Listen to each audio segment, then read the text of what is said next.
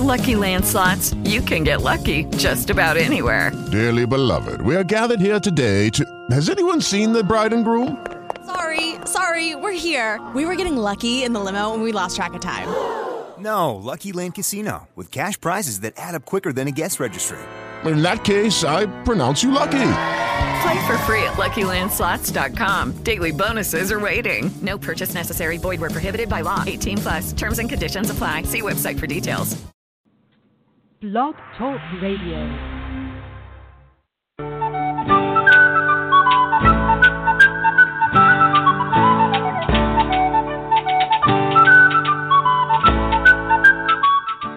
Welcome to the Spiritual Unity Radio Network, a station dedicated to the concept that all manifestations of the divine are equally valid.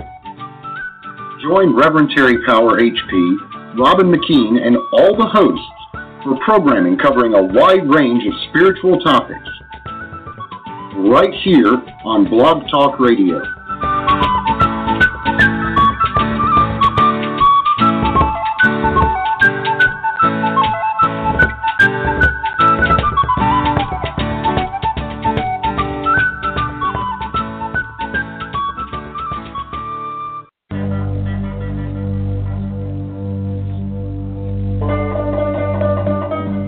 Enter the realm of living myth. Voice of Olympus, hosted by Hercules Invictus and Athena Victory, celebrates the mythic impulses of ancient Greece and Rome, and they invite you to celebrate with them.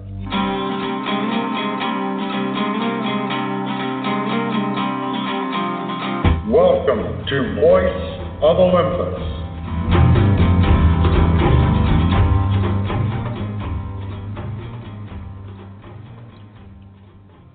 Greetings and welcome to Voice of Olympus.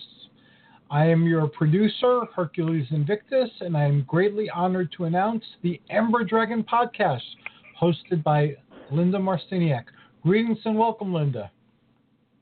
Hail to you. How are you, Hercules?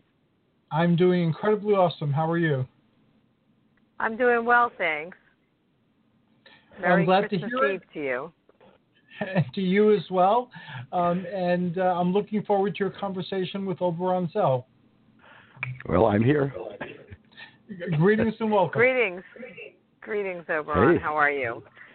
Greetings to you, Linda, Hercules. All right. So without further ado, greetings to all of you magical folks that are tuning in tonight. I'm so excited. My guest is Oberon Zell.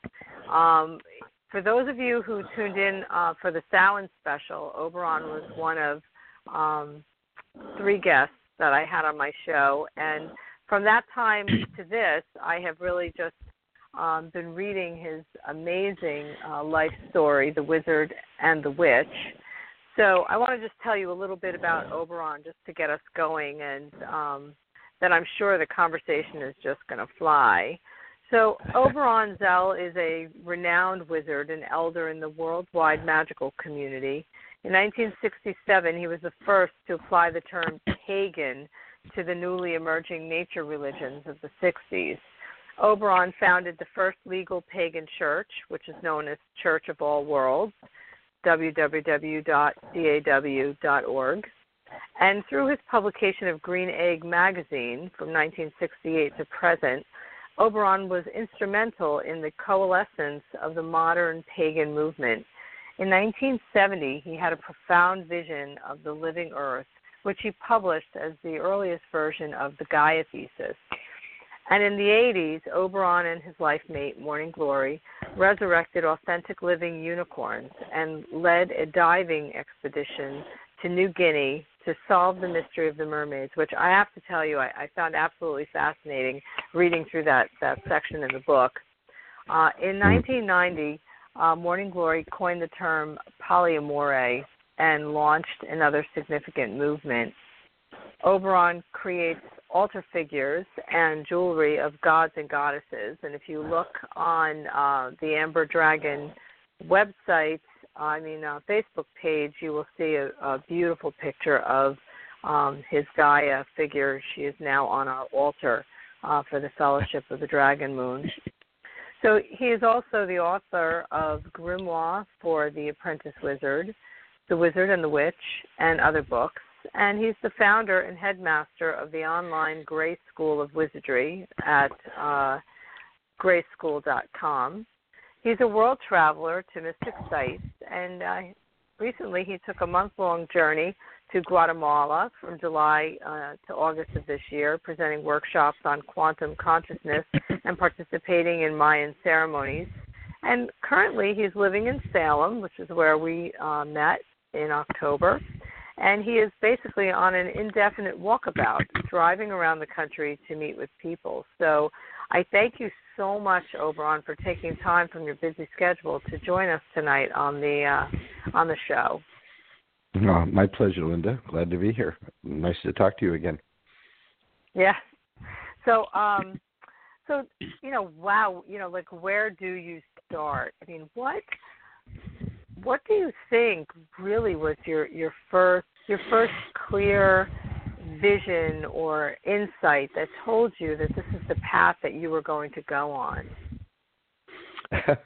Well, I guess that I get asked that question a lot, and I really have to say that it began when I was a child, and my first reading was children's versions of the Greek myths, and I was just totally captivated by the whole idea of the ancient lore and the gods and goddesses and the stories and tales of that. Just fascinated me, and I went into other mythology and fairy tales and fantasy and science fiction, and I've just always had a rich life in the mythic realm, and I guess it just continued going.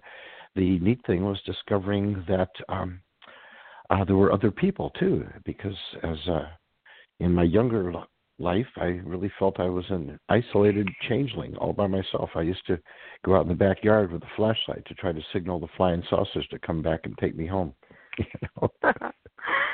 And it's so funny that you would say that, because you've done such a tremendous job of opening the pathway for so many people, and and yet I think everybody who walks this path at some point or another shares that thought that they're kind of maybe odd man out a little bit and not really seeing the world through the shared vision of the folks that are their contemporaries. And in reading the book, it really just becomes quite clear that today we would refer to you probably as an indigo child. I don't know if you're I'm familiar. If you're familiar. Yeah. Well, there have been terms really used over the years. Yeah. At one point we thought of ourselves as mutants. Yeah. Well, but you landed here with a mission, it seems like, and through it all, there's that voice of confidence that comes through. So I find it fascinating. So tell us a little bit about your journey and some of the high points for you now that you're kind of looking back and seeing all that road that you've traveled. Well, it's been quite a journey. I mean, what a long, strange trip it's been, and all of that. To such a great extent, it was a journey initially to just simply find my people, and it was. And when I started doing that, it was very exciting to be able to find that I was not alone and there were others, and it was quite a celebration each time new people came in. There was something that Margot Adler said in Drawing Down the Moon that has been so true, is that people come into paganism not by getting a conversion generally, but by simply finding out that there are other people who think the way they do. And the first thing that people usually say when they find the community is they say, I feel like I've come home. And then we get to say those beautiful words, welcome home. And now every pagan festival site and gathering always has a big sign over the entrance that says, welcome home. And so a great part of my journey has been that. And the fascinating thing is over the years, as I've traveled more and more widely, and I've been to lots of places all over around the world, I've been to Australia a number of times and all over Europe and Peru and Guatemala, Mexico, and places like that. And each time I go somewhere, I find that there are other people that I feel right at home. I get welcomed in. Here I am in Salem now, and where I had visited many times in October, being brought out here for some event, always at Samhain, many years over the time.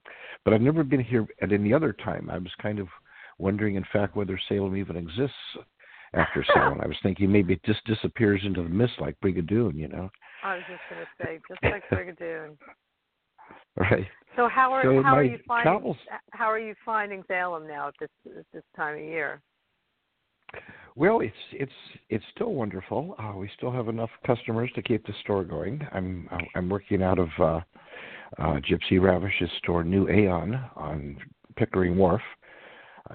She's had the store there for 22 years. It's quite amazing, and I've been working with her on developing this amazing cosmic temple in the back of the store that I really want to put on the map for people to visit on pilgrimage. It's an incredible, amazing place. It's like if you go to Stonehenge or Chartres Cathedral or some mystical, magical places, this ought to be on the map with those kind of places because it's quite amazing. So we've been working out ways to present it in an effective presentation for people and to do ritual stuff. And I've been adding a little bit of artwork to the incredible art that's already there.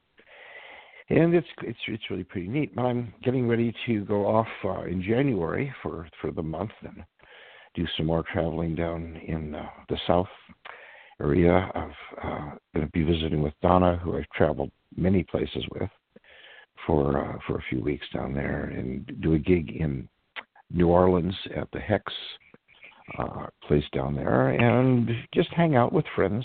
That's the wonderful thing about being on the road like this, is I get to actually hang out with my friends instead of just show up at a festival or an event and do my stuff and meet with people and then go away again. I'm now getting to actually visit and hang out in homes and spend time and have them show me around and stuff. It's wonderful. So it's a whole new phase of my life that's very different from the life before, which is in the book, where I was always partnered with Morning Glory. And so now I'm not partnered. And for this interval that I'm not, however long that may be, and I'm certainly, wide open to looking for someone who might fill that place in my life, because I'm not really all about being alone, I'm about being a partner. But here it is, and here I am, and it's a great adventure, and it continues. So have you been writing at all? Anything new coming out? Well, I've been keeping up a journal fairly regularly of my travels, which are quite extensive, actually. I've been posting it, my walkabout journal on Facebook and stuff. And I suppose a book can come out of that at some point, because I've done a lot of writing.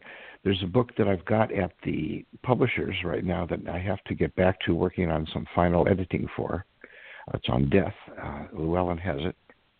And but they wanted lots of changes, and they wanted to cut the original manuscript in half. So it's a bit of a struggle to get back to doing that. I've got a lot of work to do on it. But I will get to that. So, beyond that, I've got a whole lot of books that are sort of mostly written or partly written or noted and stuff, and I've got enough to keep me busy for many years to come. So now I know that, because I follow you on Facebook, and I know that there was a little struggle there with the friend count, but the Walkabout Facebook page, are people able to access that so they can kind of follow along with you? Well, yeah. The journal entries are being posted on my personal site as well, on oberonzell.com, so people can check that out. And that's probably the best way to see the whole thing all together in one place, because posting them periodically on my regular Facebook page, they get kind of lost in subsequent posts. Yeah. So I'd like to kind of take you through some of the sections of the book that I found to be somewhat compelling. And you reference a book by Robert Heinlein called A Stranger in a Strange Land. And, I'm one of these readers where if I get into a book and I really kind of resonate with it, I will pick up a book that's referenced either in the bibliography or within the text of that book. So I have gone down to Broad Street Books, which is an amazing used bookstore in Branchville, New Jersey. If you ever do get down this way, you have to stop in. But I did go down there and picked up a copy of Stranger in a Strange Land, and it obviously touched you in a very, very deep way and impacted your life. Can you talk a little bit about that? Well, sure. Be happy to. I hope the edition you picked up was the original 1961 edition. There's a second edition that was put out that was really unfortunate. I'm really quite bummed about it. That was put out, I think, 20 years later. No, it must have been more than that. It must have been much more than that. But it was put out by Mr. Heinlein's widow, Virginia, and it claimed to be the original unexpurgated, version and stuff. And it's not. It was simply the unedited manuscript, and it's really not nearly as good. It's about a third additional material, but it's all the stuff that Heinlein edited out of the original, and little things that didn't really go anywhere, and little side plots and stuff like that. And the bummer about it is that when he was doing the editing for the original manuscript, which he had been working on for many years, he came up with a brilliant insight that was the transformative element of the entire book. And that was the definition of love as that condition in which another person's happiness is essential to your own. And from that point and from that premise, a whole different perspective on relationships is developed. That was what was transformative about the book. But in the original manuscript that was unedited, that Virginia put out, which has now become the one, since I believe once you put that out, the earlier first editions all have ceased being available, that isn't in there.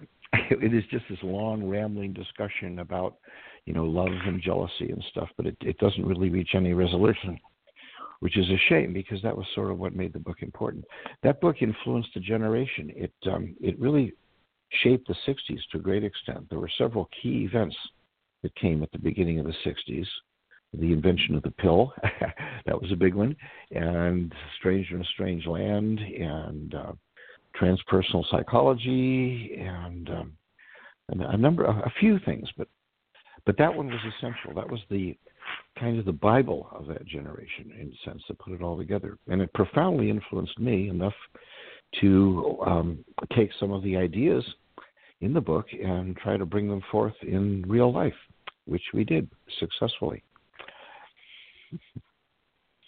Now, are you still actively involved with the folks that you shared water with at the very beginning of all this? I mean, where has that community gone at this point? Those that remain, obviously.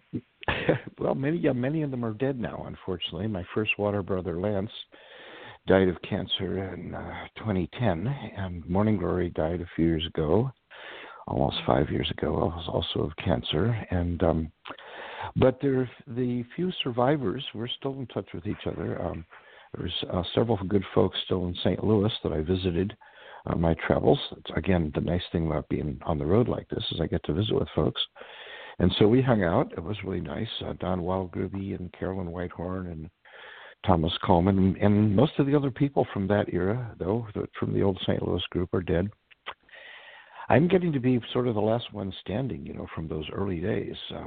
There just aren't hardly anybody left from the early 60s who were part of all this stuff. So it's kind of strange, really, Yeah, I'm sure it must be. You were definitely the leader of that whole movement, and from that really came the defining of yourself publicly as a pagan, which, as you, I'm sure, are aware, just blew the doors open for generations like mine, to come through and have so much access to so much information, whereas you and the groups that you were involved with are really the creators of all that. I mean, one of the really fascinating things for me as I was reading the book was the close personal relationships that you had with so many of the folks that are now, the content experts for things like the chakra system and, the sociological evolution of, witchcraft in the United States. And the fact that, these folks were, they were your soulmates and your bunk mates and, just kind of hanging out with these folks. It's just so wild for someone, who's just read their stuff to actually, see that you were influencing them as well. So could you talk a little bit about, all of that and, do you see it the same way? I'm sure a lot of people must say just what I said to you. Do you see it the same way, or is your perception of all this different? Well, I think I probably do see it much the same way. We started off, there was just a very small number of us initially, and we all knew each other, and many of us were inspired by visions of intimacy, shall we say, that brought us very closely together, and we still have, I still have a whole number of old lovers that I'm in touch with and still share very fond communications and memories and occasional visits and such over the years. And we really felt of ourselves that way, that we were just discovering here and there one or two people trying to assemble a family, reassemble a lost tribe. There were so many stories that fed into this, many myths and legends and many science fiction stories. One of those was Zena Henderson's stories of the people that were the basis of the Disney movie Escape to Witch Mountain and stuff like that. But the stories were about orphans from the sky, of people fleeing a planet that was being destroyed and coming to Earth and getting scattered across the planet and trying to find each other kind of stuff. So there was a great deal of sense of that. So when we would find someone that we felt this kinship with, there was this wonderful sense of recognition and bonding and connections, and we just fell into each other's lives, and we, worked together and talked together late into the night, and slept together and had wonderful communion and rituals and developed all this stuff. It was very inspirational. It was one of those mythic eras, the 60s, really. It was like Paris in the 20s, or the Transcendental movement in the 1840s. It was one of those kind of things. In fact, I came to a realization that these kind of cycles of cultural renaissance occur like clockwork every 60 years.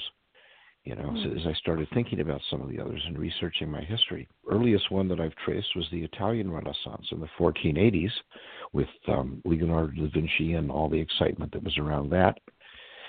And then 60 years later was the Age of Exploration in the 1540s with commerce from all different countries that were being connected with the sailing around the world stuff. And then in the 1600s, it was the English Renaissance with Shakespeare and all that kind of neat stuff that happened around there. 1660s was the scientific revolution with Isaac Newton and the whole advances in, every aspect of science and astronomy. Very visionary, very exciting. Let's see, that was the 1660s. So the 1720s was the Great Awakening in Europe that inspired Benjamin Franklin, who brought these ideas back to the Americas, which brings us to the 1780s and the French and American Revolution and the Age of Reason and all that excitement. And then the 1840s with the Transcendentalist movement, the turn of the century with the Golden Dawn, the dawn of the magical era. Then, of course, the 1960s, the psychedelic 60s, and all of that brought forth all the movements that came out of that. paganism, environmentalism, feminism, civil rights, anti-war, so many things that came out of that period. And, of course, which means we're right around the corner for the next one in the 2020s. So I'm really pretty excited about that. Now, you obviously you coined the phrase of, the pagan community. Morning Glory herself was a witch. Yes. And defined herself as a witch. So at this point in your life, where are you in that continuum? I mean, how do you describe yourself now, and how do you define yourself? Well, I think the only description that really works altogether, encompasses all the different aspects of my life, is wizard, which is a nice one. I like that because it has great associations, and throughout all of history, there's a great continuity of wizards all the way back to the most ancient of times. We have all these wizards of history and myth, which are all interwoven. And I like that. It works. It works. The philosophers of ancient Greece, the Magi that showed up at the birth of Jesus, these are wizards, wise ones. The word means wise one. Wizardry means wisdom. The philosophy means love of wisdom. So when you talk about the philosophers, scientists used to be called natural philosophers, which brings it around to that again. So the concept of the wisdom teachings, the wisdom of the ages, being on the path of wizardry suits me very well. My current position as the headmaster of a school of wizardry puts me right into that same position again. And the modern analog of wizards is professors, so that's kind of the way that all works together. So I like that. I'm also trained as a witch and initiated and welcome into many circles. Just over this holiday season, I've attended 2 witchcraft coven meetings for the season for solstice, 2 different traditions, and a big pagan meeting. We had a gathering with 100 people or so that was much broader, more like Church of All Worlds kind of stuff. And more to come. It's an amazing, great time of the year to be getting together with everybody in celebration.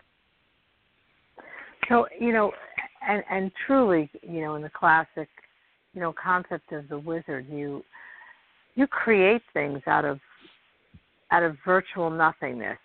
I mean, just everything you set your mind to, you seem to be able to manifest and bring into reality. Even amongst the naysayers within your own close, warm circle, if you will, you still manage to pull off some pretty amazing things. And I think one of them are the unicorns. And I just, I really wish that, and I rack my brains because when I was young, I mean, we went to Ringling Brothers, and I'm trying to think, were the unicorns in Ringling Brothers Circus when I was there as a kid? And for the life of me, I really, I can't remember that. But could you talk to us about the unicorns? I think it's absolutely fantastic, and I know there's a few of my Fellowship of the Dragon Moon members that are listening today and absolutely adore unicorns. So I think it's a great story. Well, all right. Well, they were with the circus. We had a 4-year exhibition from 1985 to 1989. So if you attended the circus in that period, I can't imagine that you wouldn't have noticed. It was a big, huge deal. Yeah, It was all over the place. Yeah. So you must have I was missed that. definitely older. Yeah, I was definitely older by then. But okay. So where did that come from? The unicorns. It's fascinating to me that you were able to do what you did. Well, it's quite a story, of course. I've never really considered anything exactly to be impossible. I'm sitting here talking on something that was invented as a fantasy in a science fiction TV show over 50 years ago. So come on, Right. So it really, if we can imagine something and believe in it enough to just keep doing it, well, almost anything can be done, except perhaps striking a match on a wet bar of soap underwater. But other than that, there's not a whole lot that's not possible. And so many new things are coming. It's like one thing leads to the next, to the next, to the next. So I always look at things from that perspective. What would it take to make this possible? That's kind of the way I look at it. And, you know, people talk about this thinking outside the box stuff, but for me it's always been box. There's a box. Right, right. I've never even considered that.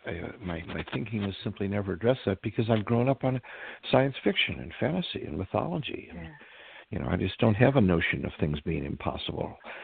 So the unicorn adventure began because when Morning Glory and I were both always fascinated in our lives with mythical beasties and, well, in many things. When we got together, we discovered that our entire lives and everything we were into and loved and cared about and the books we've read and the movies inspired us were all the same.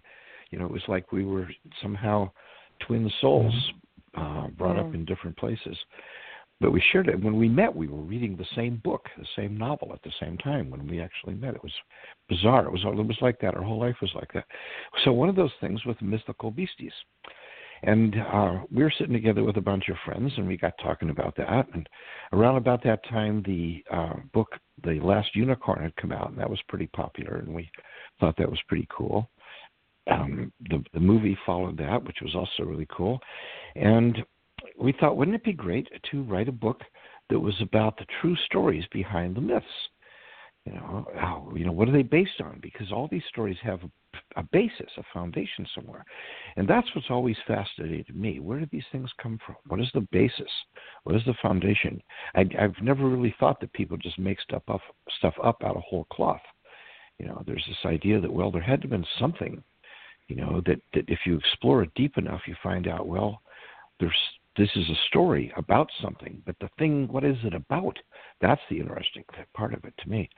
So we thought we would write a book, and about that, around then, shortly after that, we hit the road. We quit my job at the age of 33, trying to follow the mythic 33-year cycle, and bought an old school bus and spent the winter fixing it up and making it into an RV kind of a thing with my own design.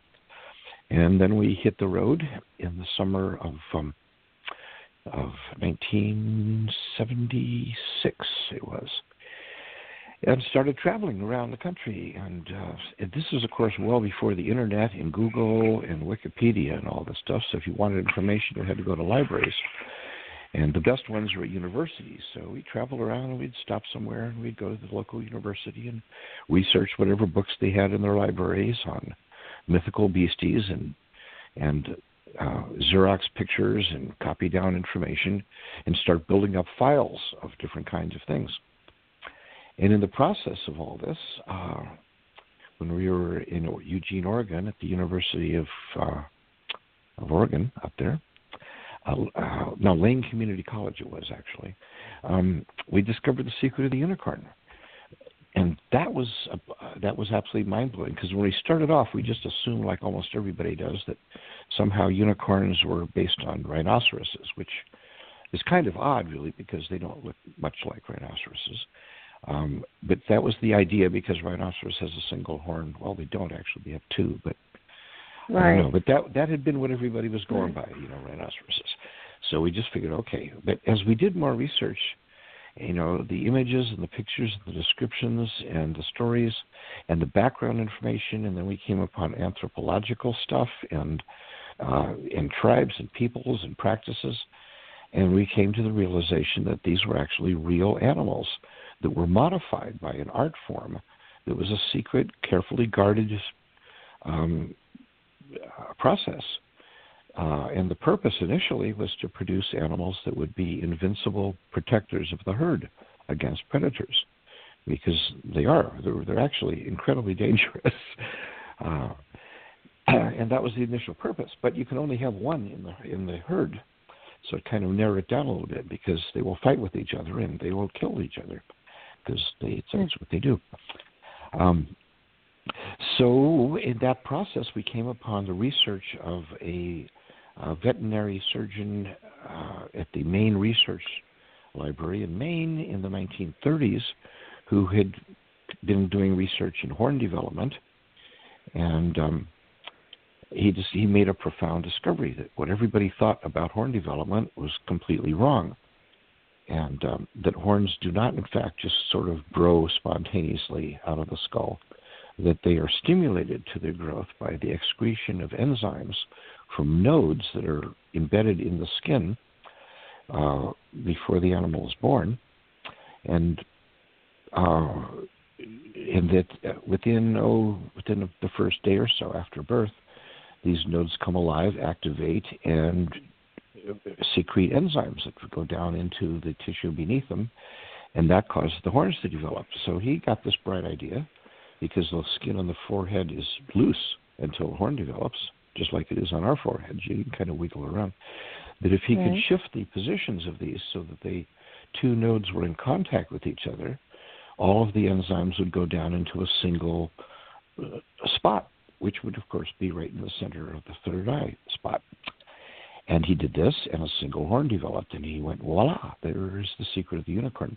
But he did more than that. His description of the animal itself was amazing, that it grew to be big and powerful and intelligent and just in all ways this amazing, fantastic creature that scarcely looked like the parent stock. And he worked with a bull, Ayrshire bull calf, which was authentic in the sense that the first unicorns we have record of, go back 4,000 years or so, are in fact taurine unicorns. They're commonly depicted in the bas-reliefs of the Harappan and Persian civilizations and such as battling lions. That appears to be what they were for. But then the secret was lost and then rediscovered again. And over the ages, many different species formed the parent stock in different parts of the world. And there were unicorns that appeared in China that were from deer, and in India from antelope, in Egypt. And in Greece, one of the most significant things that gave us the entire golden age of Greece was caused by a unicorn, a ram, an Aryan unicorn, that was brought to the coronation of Hercules when he took the throne of Athens.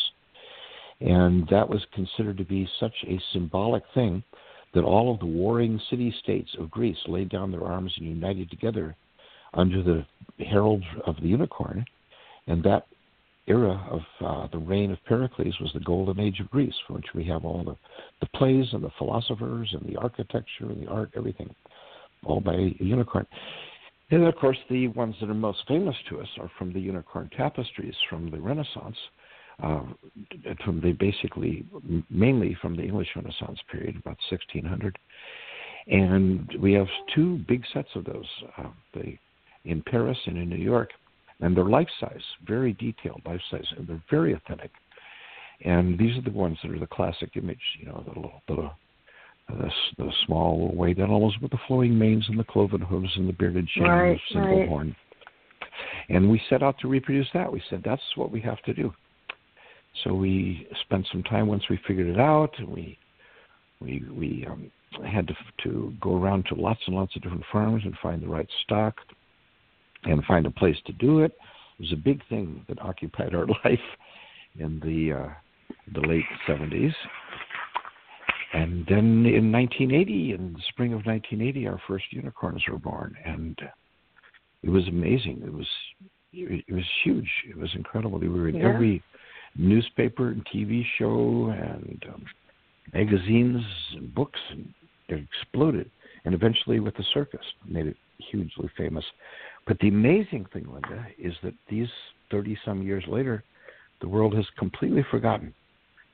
It's like if you talk to people about unicorns or mention unicorns, that's just a fantasy, no such thing.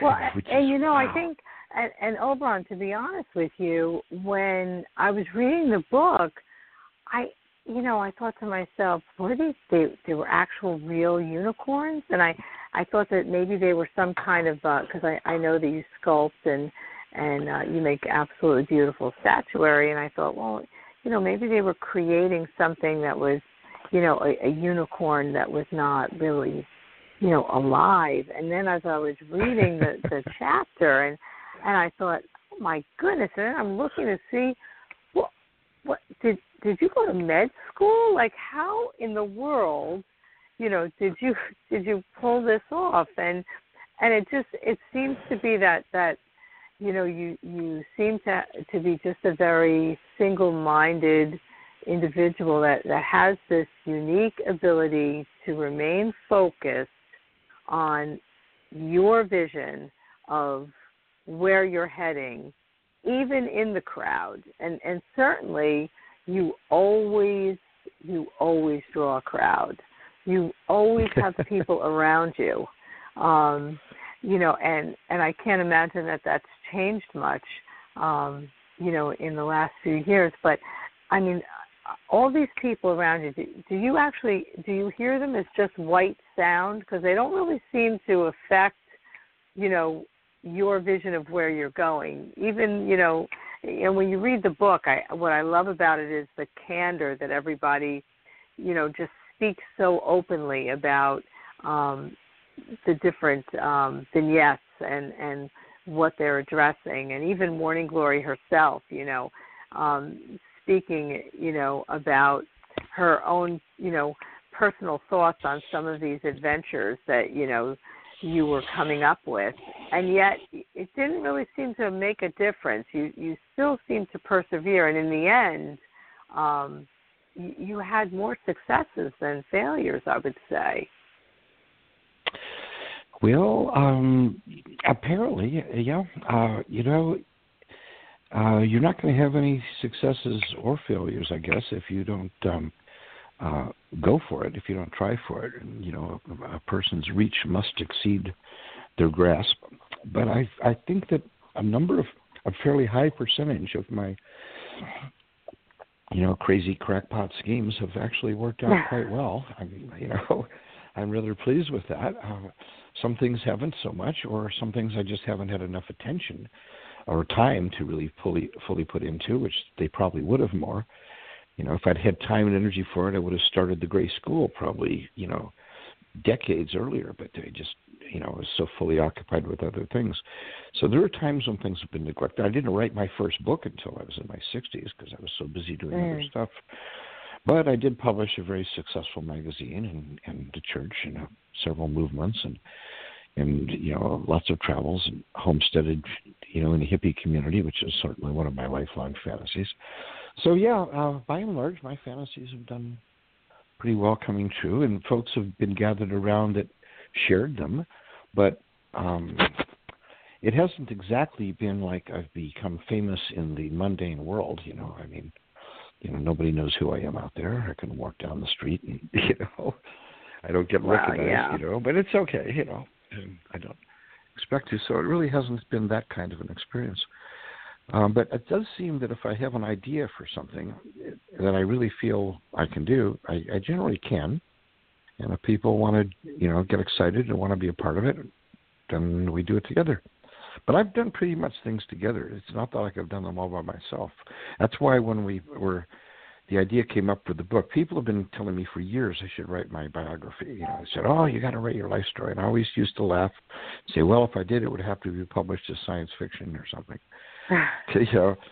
But then John Sulak, who'd been following me around for many years, wanting to do this, really convinced me that we really had to do this together.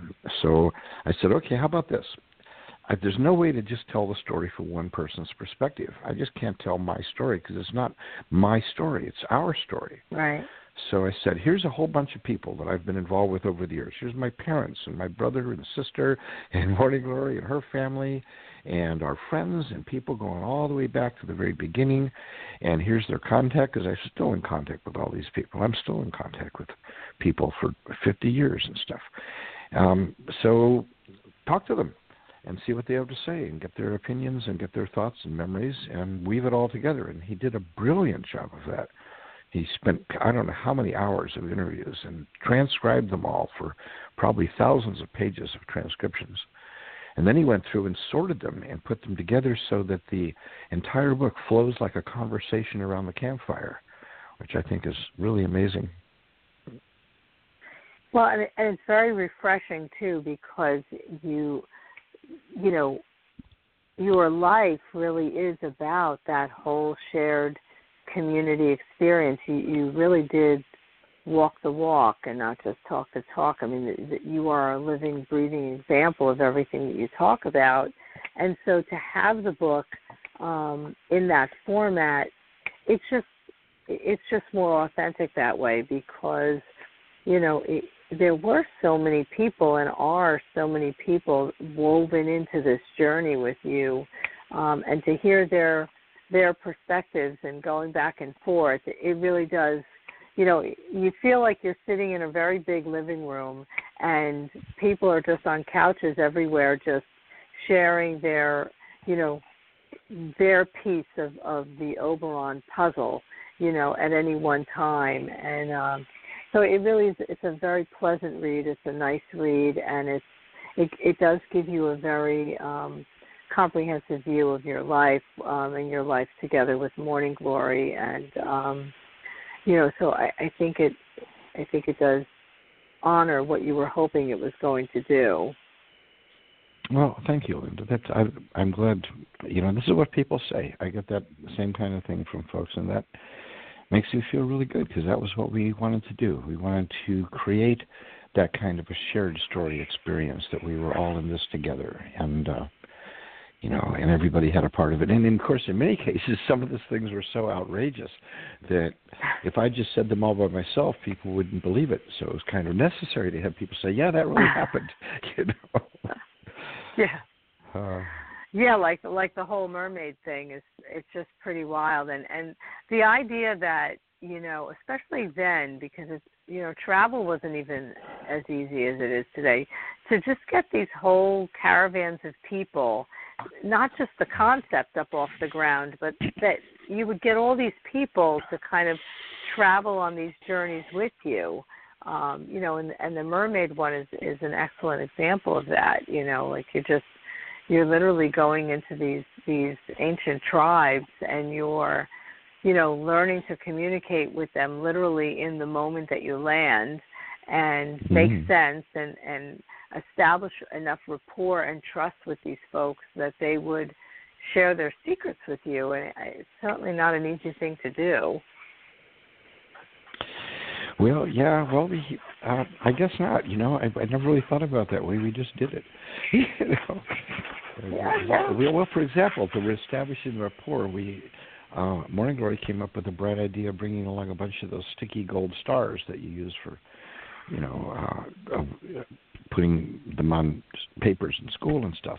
Right, and right. She would show up in the village, and there'd be all these little kids would come running around, and she would have a gold star on her head, and the kids would say, "What's that?" And he said, "Well, this is a gold star. This is what she gives to somebody who's been really good." And they'd say, "Oh, can I have one too?" And then she'd ask their mother, "Has your kid been really good?" She'd say, "Oh, yes, he's very good." So they'd give him a gold star. So all the kids are running around with gold stars on their foreheads, you know. And it was delightful. And then we took a whole bunch of frisbees, cheap little frisbees, and we'd come out and we'd be hanging out there, and a couple of us would get at the opposite ends of the village center area and start tossing the frisbee, and before long there'd be a whole crowd of people around just itching to get a hold of that frisbee, and then we'd toss it to them, and they'd start tossing it back and forth. Before long, the whole village would be tossing frisbees and laughing and having a wonderful time, and that's kind of the way we did things, you know. Yeah, it's just pretty wild, and you know, I don't know that a lot of people would be able to pull that off. And the fact that you did is amazing. So I'd like to talk a little bit about,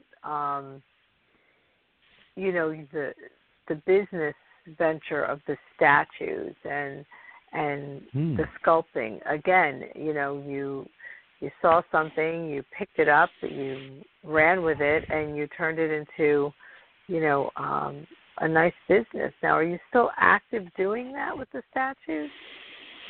Well, the business is still going strong, obviously. Right now, in fact, you can find some of my stuff in regular commercial stores. We've been picked up by some big distribution companies, and it's getting kind of exciting. I mean, you know, like in, you know, Macy's and stuff like that, which is kind of neat to see my stuff. But of course, now so many people are making statues and figurines and jewelry, but my stuff is still holding strong. You know, it's still very popular. I get my royalties from that. That's kind of my major income is royalties from my books, my statues, my jewelry.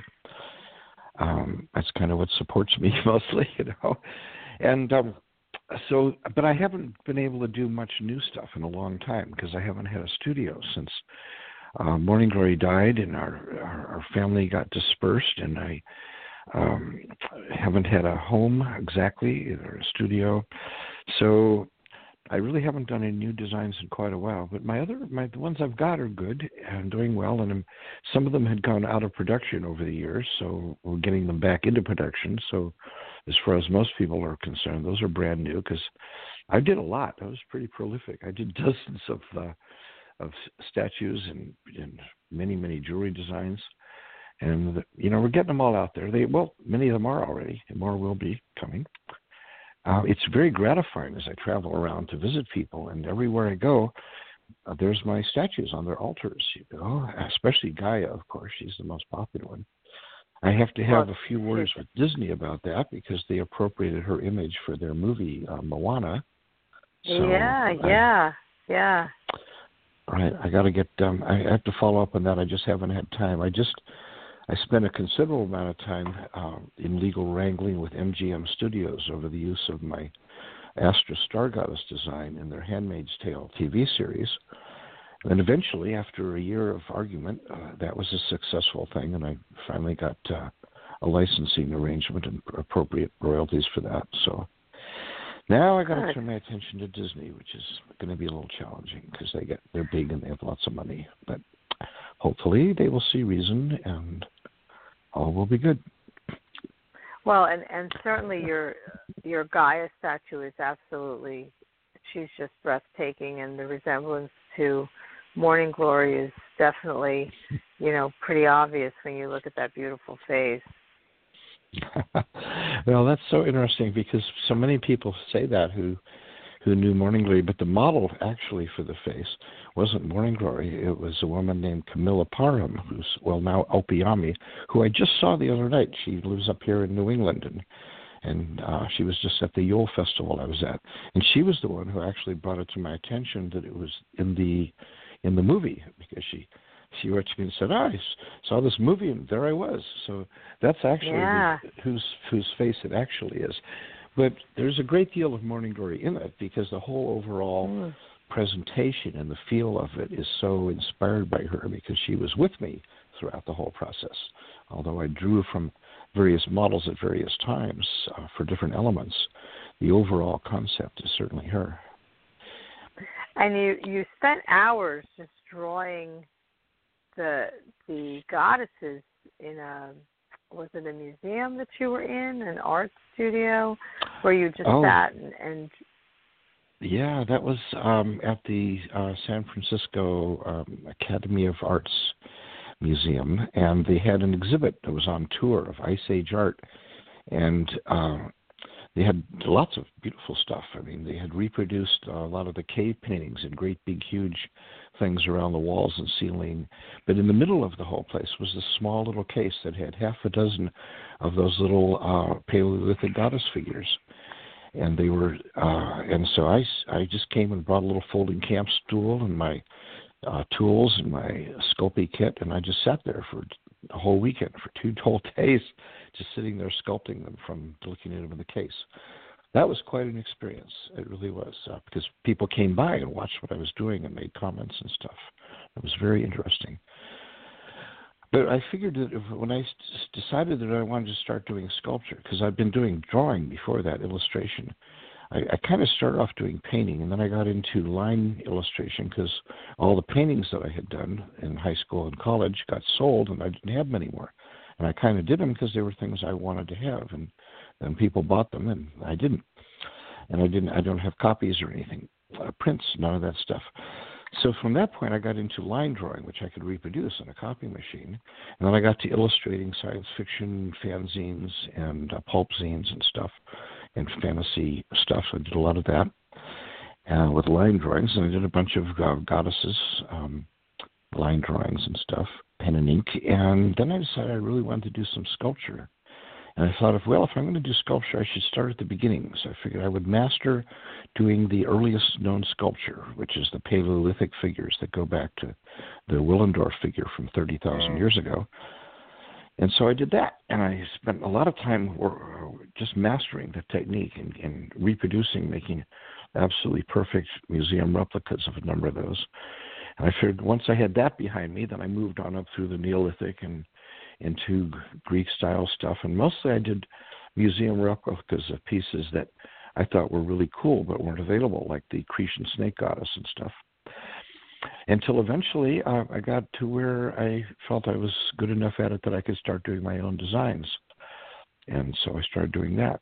And then Morning Glory got involved with the whole process and said, you got to do some gods too. You can't just do goddesses because, us ladies would like to have some gods. I said, okay. So with her inspiration, I started doing some gods too. And I did Pan and Eros and Cernunnos and Odin and a few guys like that. And eventually, about 20 years ago, I figured I had finally gotten it together enough that I could create the vision that I'd had of Gaia in 1970. And I spent 2 years working on the millennial Gaia, and it was just a complete obsession. I had her with me all the time. I'd have her at the dinner table. I'd have her in front of me when we were watching TV, and I just was always working on her all the time. And that's quite a story in itself. But finally, when she came out, she was perfect, and everybody has loved her, and she's been thousands and thousands of them have been produced out all over the world. So it's kind of neat. And then Disney picked her up. Yeah, and it's funny that now you're saying that, and you're right. I did not make that connection before with the Moana movie, but good luck with that. My goodness. Yeah, well, I have a certain bit of trepidation. I'm just hoping that we'll reach somebody who will say, oh, my goodness, yes, you're absolutely right, because I've got lots and lots of photographs. I've got stills from the movie, and we can compare them with photos of the actual statue and the whole thing. And there's just no doubt about it that that's exactly where it is and where it comes from. Statue, we have one at the store. Yeah. Go ahead. Yeah, I have one also on my altar that I actually bought at Samhain from New Aeon this year. It was just starting to put them out, and so I went and got one.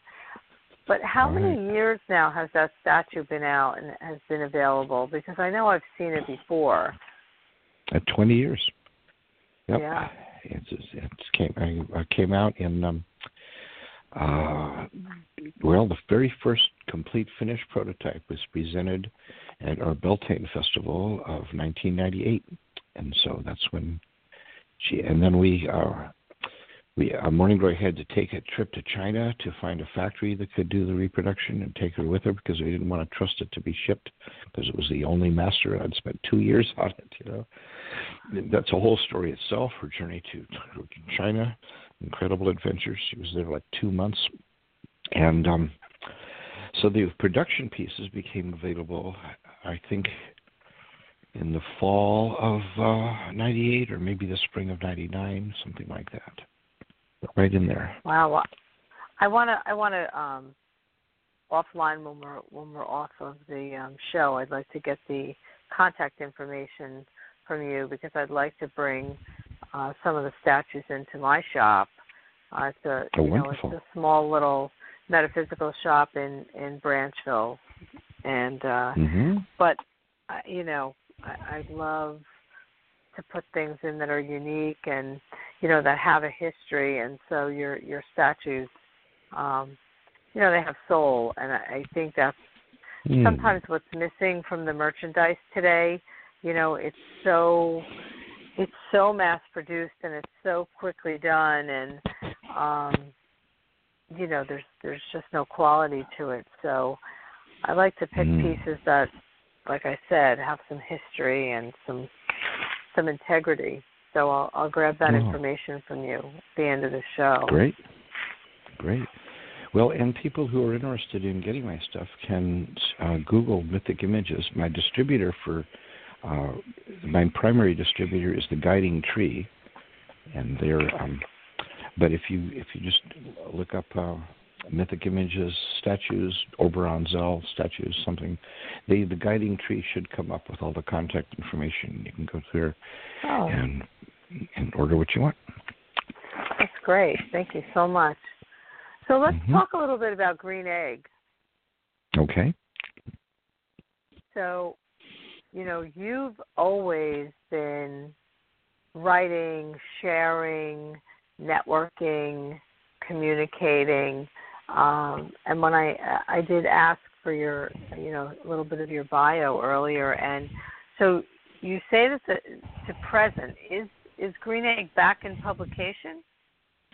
Oh yeah, it's online. You have to. It's now an online e-zine.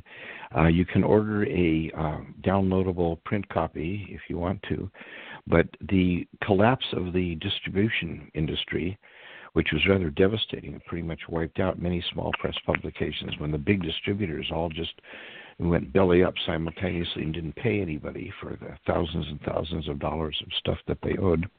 It was pretty disastrous, and we had a hard time surviving that. So we had a few years that we weren't publishing. And then we got back into publication for a number of years.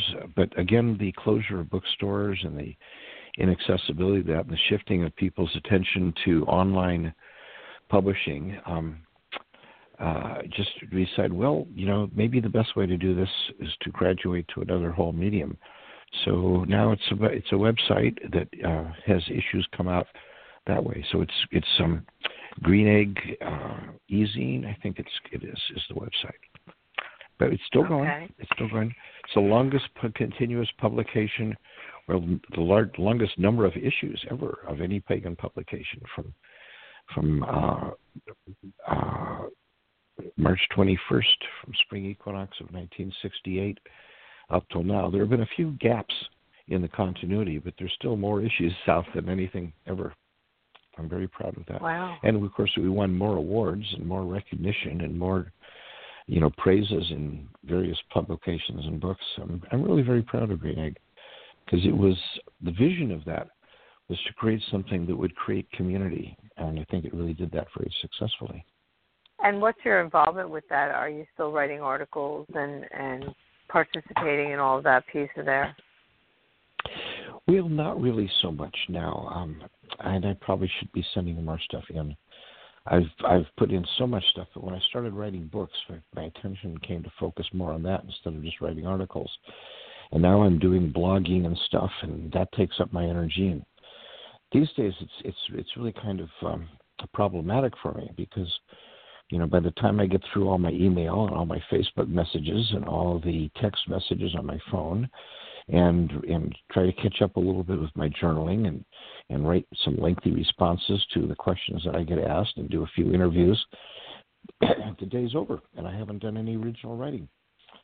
And it's really a problem, When I wrote my first book, I was able to do it in peace and quiet. I didn't have anything else going on. But once the book came out, then everybody wanted to contact me and line me up for interviews and talk to me and send me messages and ask me questions, and that took up more and more of the time. And these days, that sort of stuff takes up almost all my time. But I'm not really complaining because, my work is always to be out there in communication. So I'm happy to let the other publications and Green Egg continue on forward because, I started the ball rolling on so many things. I'm happy to see other people continue pushing it along. It doesn't have to be me because I got other work to do, other ideas, other assignments. Yeah. That's a very good way to look at it. And, I think that's the downside to social media, right, is that it is somewhat intrusive of our time because there's such an expectation for instant gratification today that wasn't there years ago. And, so you had to wait. You waited for your issue to come in the mail. You had faith that it was going to come in the mail whenever, that particular publication was scheduled to come once a month or quarterly or what have you. And that was okay. But now, with the social media, because I run into this with the shop, and I do, I have an Instagram page also, and I try and put out little motivational blurbs with original photographs. And some weeks I can do that 3 or 4 times, and other weeks I just can't. But as a culture, we're so quick to move on to, somebody who is able to do that. And so I feel like I'm always caught in this, sin where I don't want to lose followers. I don't want to lose, the attention that I've gotten, the ground that I've gotten. But it does get somewhat intrusive, and it does take you away from those longer range projects that you're trying to work on. Well, it really does, and I'm not quite sure entirely how to deal with that because, to write a book requires being able to sit down with no intrusion and just work on it to keep your thoughts going over spanning chapter after chapter and stuff. And it's just not the same thing. People keep wanting me to get on Instagram and take little videos and put them out and tweet and stuff, and I just don't have time. I've done a few, but I've got other people keeping up my Instagram stuff and sending out little messages and stuff, but I just can't keep up with it. It's too much, at some point. Yeah. I've got work to do, that isn't it. That's not what I get paid for, actually.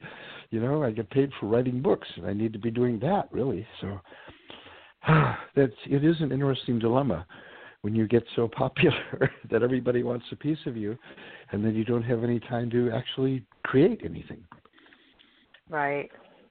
And, and the other piece of that, too, is that, we're creating a culture of sound bites, Right. And people aren't reading books because they're reading these little snippets, and they want to be continually entertained by something that's new and fresh and, quite honestly simplified for them, so that they feel like they've got, all the content that they need within, a couple of sentences or a paragraph, and then they can move on. Oh, I know. We used to, I don't know what's happened to people must still be reading books because things like the Harry Potter books have been very successful. But it does seem that so many people these days have the attention span of a gnat, Yeah. And anything that's longer than a page, they just don't have time for it. Yeah, and it kind of forces your hand with your own creativity because, to your point, Llewellyn is saying, you have to cut this, you have to cut that, you have to cut the other thing. It's, it becomes, like we're living in a world of haiku where you can't have more than 7 words or people aren't going to buy it. And, right, that's right. The haiku that's a good metaphor. That's pretty much what the tweets and Instagram stuff is all about. It's at that level, And I don't know. It doesn't interest me so much to do that, to send out little nifty little sound bites. I want to write books that develop ideas into depth like the ones I've already written. Right. Even with the Wizard and the Witch book that you're enjoying, Llewellyn cut half of the original manuscript. It was a little epilogue in which they sort of apologized for that. But, I would have been happy if they'd made 2 books or just made a bigger book because there are bigger books. Look at the Harry Potter books were like 900 pages at the end. So, and people bought them. So I don't quite understand their attitude that, we'll just, cut the book in half and that'll be okay for people. It's kind of an insult to the readers, I think. But, I guess a different attitude there. I think it calls for the, what's next. I think, I'm at a point now where I'm almost done. And, I say that kind of sadly because when I get to that point in the book where there's, there's less than an inch worth of pages left, and I know that it's going to be wrapping itself up soon and it's going to be over. If I've really gotten involved in the book, I start a grieving process. I start feeling very sad knowing that, that my relationship is going to be coming to an end, and all of these folks that have been, entertaining and basically, filling my head for however long it took me to read that book, they're going to be going soon. Like, when you have house guests and then they pack up and leave. I feel that way exactly. I had that argument with Llewellyn. The current book I've got with them on death, they want me to cut half of it out. So I'm kind of, but I think what I'll do is I'll just cut out material that will make another book out of it. Right. And as far as the Wizard and the Witch book, I'm thinking what I'd like to do is take the original full manuscript, which was 33 chapters, and put them out as a series, a blog series, so people could read the whole thing online and see what it was they missed, sort of the extended version, So well, that'd be nice. Cool. Yeah, that'd be really cool. I can put in the additional photographs that there wasn't room for, and so that's kind of what I have in mind for that. But again, that takes time, and I don't really have the time right now. I'm hoping in February things will be a little slower. These October and my travels and all have been pretty intense. But I'll be back here in Salem for the month of February, pretty much, and I'm planning on trying to make something of a writer's retreat out of that, and just not do a lot of other stuff, but work on the book project, which I have to do. It's funny, but you don't seem to spend a lot of downtime. Downtime. What is that? Right. I mean, you're saying you hope things slow down, but you're in your 76th year. Has it started to slow down yet? Well, no. If anything, it seems to be picking up. But I guess there's a certain momentum, when you get to be past a certain age on that, and you figure you got fewer years ahead of you than you do behind you. It's sort of like being on the downslide side of the roller coaster. Things seem to pick up speed, really, rather than slow down. I've had some interesting thoughts about time and how it works. One of the interesting conclusions I've got is what old means. Old means 10 years older than you are. Whatever age you are, old is 10 years older. When you're 20, 30 is old. When you're 30, 40 years old. Well, so I'm now looking at 86 will be old. But I'm 86, it probably won't. My father lived to 96, and I don't think he thought of himself as old. He thought 106 would be old. Well, and I have to tell you, my mundane job, if you will, during the week, I work in a hospital and I manage the social work and case management department in a hospital, and I've been there for 27 years, and 27 years ago, if we had a patient that came into the hospital from home, living independently at the age of 80, we would just all sit around and go, wow, look at this person is amazing.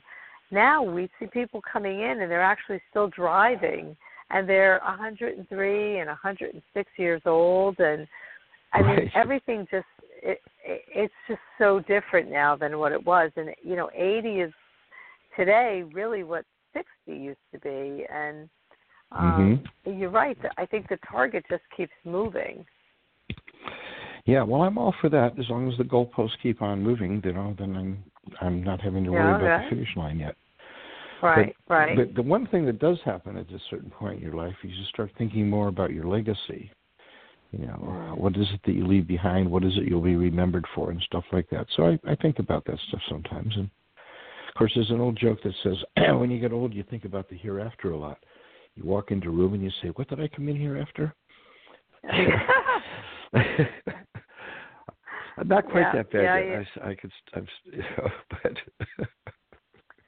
I have moments like that, and I think the other thing of it is, Oberon, because like you, I very rarely sit in one spot doing one thing for very long, and so I have all these hats, and I seem to have had enough room on my head for all those hats. I have my professional career at the hospital. I am also a private therapist, so I do private counseling on the side.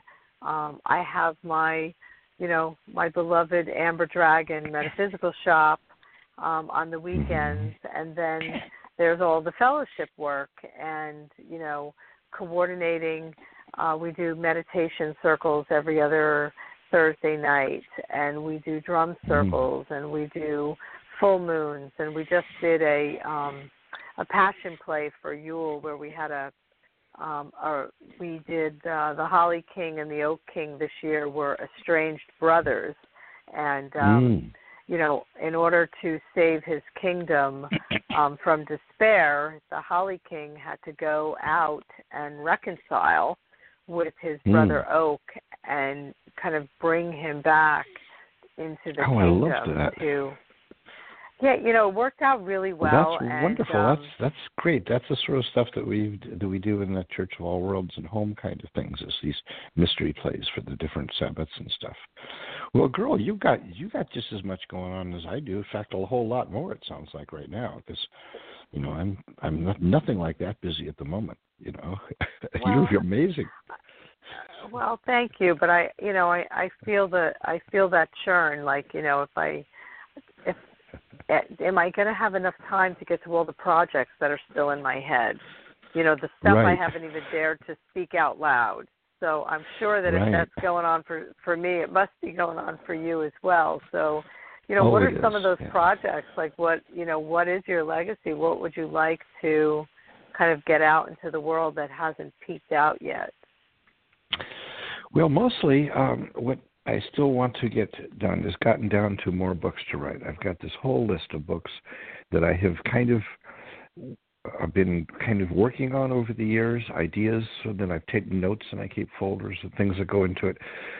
Probably the most important one that I really want to do is the Gaia book, which I should have done 40 years ago. It would be Gaia Genesis, Conception and Birth of the Living Earth. And it would be the whole story of the Gaia vision from a more of a pagan and biological perspective rather than the perspectives that this stuff is written about most places. And I've got illustrations for that I've been working on and stuff. And my notes have got this, when I first came up with this back in the 1970, I wrote quite a few articles, fairly well developed, for Green Egg. And they were reprinted lots of places and caught a lot of attention. In fact, huge, galvanized the whole pagan community. Margot Adler talks a lot about that in Drawing Down the Moon and the impact that had. And you read about it in The Wizard and the Witch, too. But I never really got around to writing the book about it, so I really want to put all that together. So that's one of them. And New Page has been after me to do a Journeyman Grimoire, to be a follow-up to the Apprentice Grimoire, so I really need to do that. But that's kind of tricky, because you get to that point, and there's just an awful lot of information, so I've got to figure out what I can put in here then can primarily reference to other stuff. And I think I'm going to focus a lot on quantum theory and magic at the Grimoire, at the Journeyman level, and correspondences and things like that. Useful stuff for a journeyman to have. And then I've got others. I want to do a Wizard's Guide to Girls for teenage boys and a Wizard's Guide to Women for grown men, because I've had a bit of experience in this department that I think a lot of guys really could use. And I think a lot of women would really like it if some of these guys knew some of the stuff that I would like to tell them, So there's that. There's one that I collected a huge amount of information for, and all I really need to do is to edit it and introduce it. But all the material is already there, and it's called Goodbye, Jesus, I've Gone Home to Mother. And these are stories by Christian clergy who have come over to paganism and found the goddess. Wow. And their stories are amazing, and I've got a lot of them. So that's a book. Oberon, that's exciting. That's a really exciting topic for me. I would love to hear more about that. So now when you talk about your notes... I've just got to do these. Well, when you talk about your notes and your files now, are you still kicking it old school? Are we talking about like pen and paper and actual notes and files, or have you moved on and you're computerized now? Oh yeah, I'm all computerized with that stuff. I have so I have been busy enough that my notes are all electronic, so I'm good with that. And, nice. And all my art is in Photoshop and stuff like that now. I'm trying to keep up. I always have sort of had a future inclination. With science fiction and all. You were also a pioneer with the whole computer movement. You worked for one of the early computer companies, correct? I did desktop publishing. I was in the very beginning of the desktop publishing with the Macintosh 512, where I really got caught on out to it. And the Green Egg, when we started republishing it in 1988, was the first journal to be published in PageMaker. It really made it dramatic and spectacular and gorgeous. Other people were still using, dot matrix prints on, I don't even know what they were using, Ataris or something, but so that would help a lot to get Green Egg launched. And in my books, the first several books I did, all the books I've done for New Page, not the ones for Llewellyn, but for New Page, I handed them a completed disc that went straight to the printer. Did the whole thing, the layout, the artwork, the everything. That's why the text sort of flows around the pictures like that. I couldn't just send a manuscript off, but Llewellyn doesn't work that way. So with them, I just have to send them the text, and I'm not entirely happy with what they do with it. I think that they make the page margins too wide and the spacing too wide and the font too big, and they don't take up enough. They take too many pages to have too little information, and I would make it a lot denser if I had my druthers. But that's the arrangement with them, and I wanted to do a couple of things with them. But I really liked working with New Page better because they just gave me a lot more freedom to do what I wanted. And freedom to do what you want is really, I think that's one of the cornerstones of your legacy. And I don't mean that flip. I think that freedom to do what you want is, I think, what's allowed you to create the community where people feel so included and so involved, because there's, you talk about the no judgment zone, and I think everything that you've done in your life has ever, been about defending exactly that, community needs to be a safe place for all of its members, not just a few select chosen members, and I think that's your legacy as well. Well, I'm glad to have that one. The idea of an inclusive kind of a community has always been important to me. Being one of those kind of kids who didn't get invited to the cool kids parties kind of stuff, and being sort of an outsider, and kind of developing a community of people who sort of felt that way, at least all of us who came from the first generation. To me, it's been very important to create the most inclusive possible sort of a thing. It's one of the appeals of the idea of the Church of all worlds, is that everybody's welcome. We've been lately within that, interestingly enough, we've been trying to update our non-discrimination clause and to be more and more inclusive. And people kept saying, "Oh, you got to add in this and add in that, and we include these, and we include this kind of people and these kind of people and everybody." And it got to be ridiculous. We were getting down to, we really don't care whether people prefer cats or dogs. Everybody's welcome. And finally, after having this long discussion, we finally got around to saying, "Look, can't we just say everybody's welcome?" That's good enough for everybody. It's not like we have to list every possible category of people, because there's always going to be somebody who says, "Well, I'm a flying purple people eater, and I didn't see anything here that says you include flying purple people eaters, so I'm feeling discriminated against." I'm going, no, you're welcome to. Yes, but we can't just keep adding in flying purple people eaters all over, because it just gets to be ridiculous. So we finally got it down to, look, just everybody's welcome, okay? All inclusive. That's what this is all about. I think that, and the difference is, when you say all are welcome, you see that on signs in pretty much every faith community, that all are welcome. But are they really?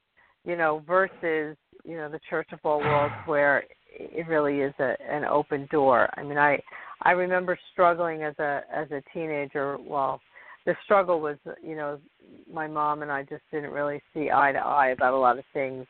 And so I used to keep a journal. I still do. And the journal was really that place where I would,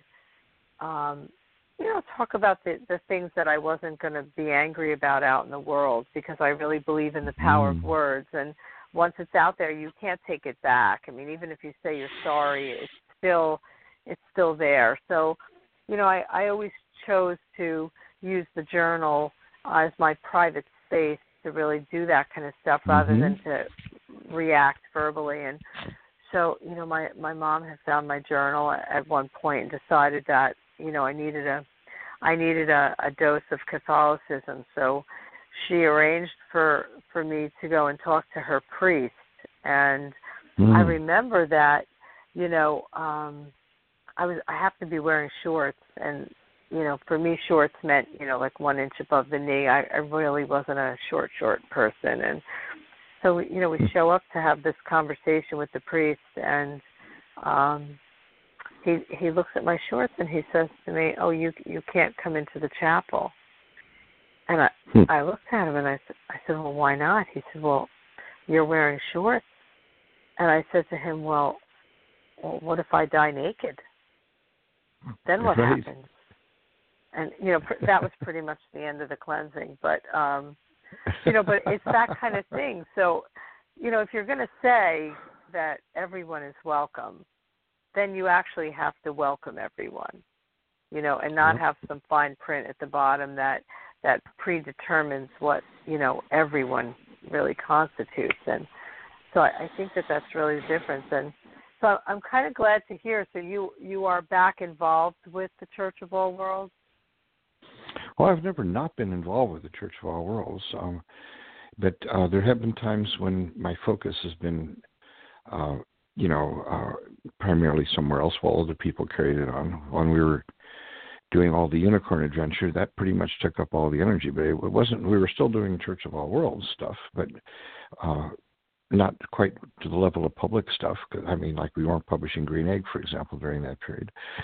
But I still remain, amazingly enough, after all these years, I still remain the primate of the church, and I think that's actually an accomplishment itself. Not a whole lot of people who found religions are still alive 55 years later and still, the leader or whatever that means of this thing. True. That's True. an interesting term in itself. But I'm still here. Now, how can people find out information about the Church of All Worlds, and if they're interested in exploring, that as a potential or getting involved in some way? How do they find that over on? Well, the easiest thing is just it's, there's a Wikipedia page, of course, for me and the church and the school, but the website is caw.org, and all the information is there, including the festivals. We have, we have land. We got a 55-acre land up in Northern California, which isn't very helpful if you're on the East Coast, but it's there, and people do come. Sometimes people come from, other countries around the world just to show up for Beltane, and we do the whole Wheel of the Year stuff up there, which is wonderful. And we have lots of activities and nests, which we don't have nearly as many currently as we have in our heyday, but I'm hoping that we'll be having a lot more. In a sense, we're still in a kind of a resurrection phase. The church has had periods of expansion and periods of retraction, and we're kind of in the early phases of an expansion period right now. So, but we've always been there, and we always welcome everybody, and we have a very diverse community. It's really wonderful. I think I'm very proud of it, because the whole point is that everybody should be welcome. We always have had a hospitality suite at the Pantheacon Festival in San Jose every February over President's Weekend, and we will be doing that again this year. I won't be there this year for the first time because I'm going to be out here in Salem, but other folks will carry it on. We've got active new clergy coming in, new ordinations of ministers and priestesses. It's very exciting. And I'm very proud, for example, that the Church of All Worlds was the first legal church to legally ordain women as priestesses in millennia, which I think is a really wonderful thing. Because, other churches were having women ministers and women rabbis and even women priests in a few, but only pagan churches have priestesses, and we were the first to do that. So that's a wonderful thing. But, all of the kinds of diversity, too, whatever people are coming up with, we've had, at all levels. through the church. We just simply don't have any sense of discrimination at all, except for assholes. That's all. The only kind of people we don't welcome are assholes. Otherwise, everybody's welcome. And I guess, and that could be a very broad category. So I guess, there's always an opportunity they're going to show themselves, and you'll know. But sometimes they do creep in, and you have to weed them out. It's definitely challenging. I know, it's kind of funny. Sometimes. It really is funny because people we do want will often say, well, I'm not sure if I would be welcome. And we have to assure them, yes, you would be welcome. But somehow, even though we really don't actually want the real assholes, somehow some of them manage to find their way in anyway. Party crashers, I guess. So that's just sort of an amusing little sideline. Well, and it's the same, when you do circles and when you do, we do a lot of open public circles at the Amber Dragon, and we just did our Yule passion play on Saturday night, and it's always very exciting on one level when you have new people that are joining you for the first time, but then there's always that, you have to be so much more mindful of the energy and the flow, and until you can figure out, what they're doing there and, what they're really hoping to gain from it. And so I've been fairly lucky with the groups that I've had, probably because we're small and we're mostly word of mouth, and we're in this tiny little bucolic town, like a little Mayberry RFD kind of a place. And so you really have to have the desire to travel there to participate in these circles, because, it's not someplace that's literally on the map. So, I think that's good. But you've been involved in all of the big pagan festivals and all of the big circles. What's your favorite? When you think back, which one did you really enjoy the most? Well, that's an interesting question. Certainly, I've enjoyed individually pretty much every festival and gathering I've gone to. There have been a few that just didn't quite make it for various reasons, like they didn't have decent food, for example. That's always a bad one. If people are complaining about the food, that's a disaster. But I've only had a couple of those kind of things. The ones at Heartland in Kansas City have been wonderful. The CMA stuff in Texas are great. The Pagan Unity Festival in Tennessee is wonderful. But I guess my real favorite is the one that's sort of become my home festival, and that's Starwood, because this will be the 89th, no, that can't be right, that's not right, sorry, not 80th, sorry. The 39th Starwood is this coming summer. Wow. And I will have been to at least 35 of them by this summer. I've been a regular forever. And I've seen whole generations come up, and everybody knows me, and I know, well, as many people as I keep track of, which is a lot. And it's wonderful, wonderful festival. There's all kinds of stuff going on. There's constant music and big bands and big name presenters. Many of the major figures that I've met in the movement, I've met at Starwood, people like Tim Leary and Terrence McKenna, and Stephen Gaskin. Actually, we met at Starwood, of all the places to meet. So it's been a great way to get to know some of the real movers and shakers in the counterculture. And I just love it. And it culminates with a great big, huge house-sized bonfire on Saturday night. Wow. That is awesome. And it's clothing optional festival, so you've got a lot of people whose primary adornment is, body paint and tattoos, which is very entertaining. It's just a wonderful gathering. Lots of vendors, old friends getting together, campfires and stuff going on in the evenings, which is my favorite part. My favorite part is after the official daytime workshops and presentations are all done, is to spend the evening just going around to the different campfires and just hanging out with folks. And, and I usually go walking around in the evening in my, cloak and Gandalf hat and glowing staff and stuff. And I'll come out of the darkness and into a circle, and people say, "Oh, it's Oberon. Come on in, have a seat. Here, have a drink. Here, have a pipe. And it's great. It's wonderful." And we sit and we talk and we share stuff, and after a while, I go on to the next one, and that's how I spend my evenings. So I really love that. Well, See, the whole point of my amazing. life. Well, the point of my life had always been to find my people, and so for me, going to a festival and a gathering, I don't want to just come and give a talk and then go hang out with the other speakers, which some speakers do. I want to hang out with the people there. That's why I'm there. It's, to me, the whole thing of getting paid to come and talk to a festival is simply a way that I can actually get to hang out with my peeps. So I love that. Well, you are certainly very good at really creating community wherever you go, and I think that's. I mean, we saw it just in the the circle at Samhain. You just were very good at rallying people and kind of creating that space for people to be able to get close and talk to you and have those intimate moments. And I think that's what's different, a lot of times. And I know you don't think you're popular in the mundane world, but, there is a level of familiarity and people might not know exactly who you are when you're out walking around, but people have a sense that you are someone, if that makes sense. Okay.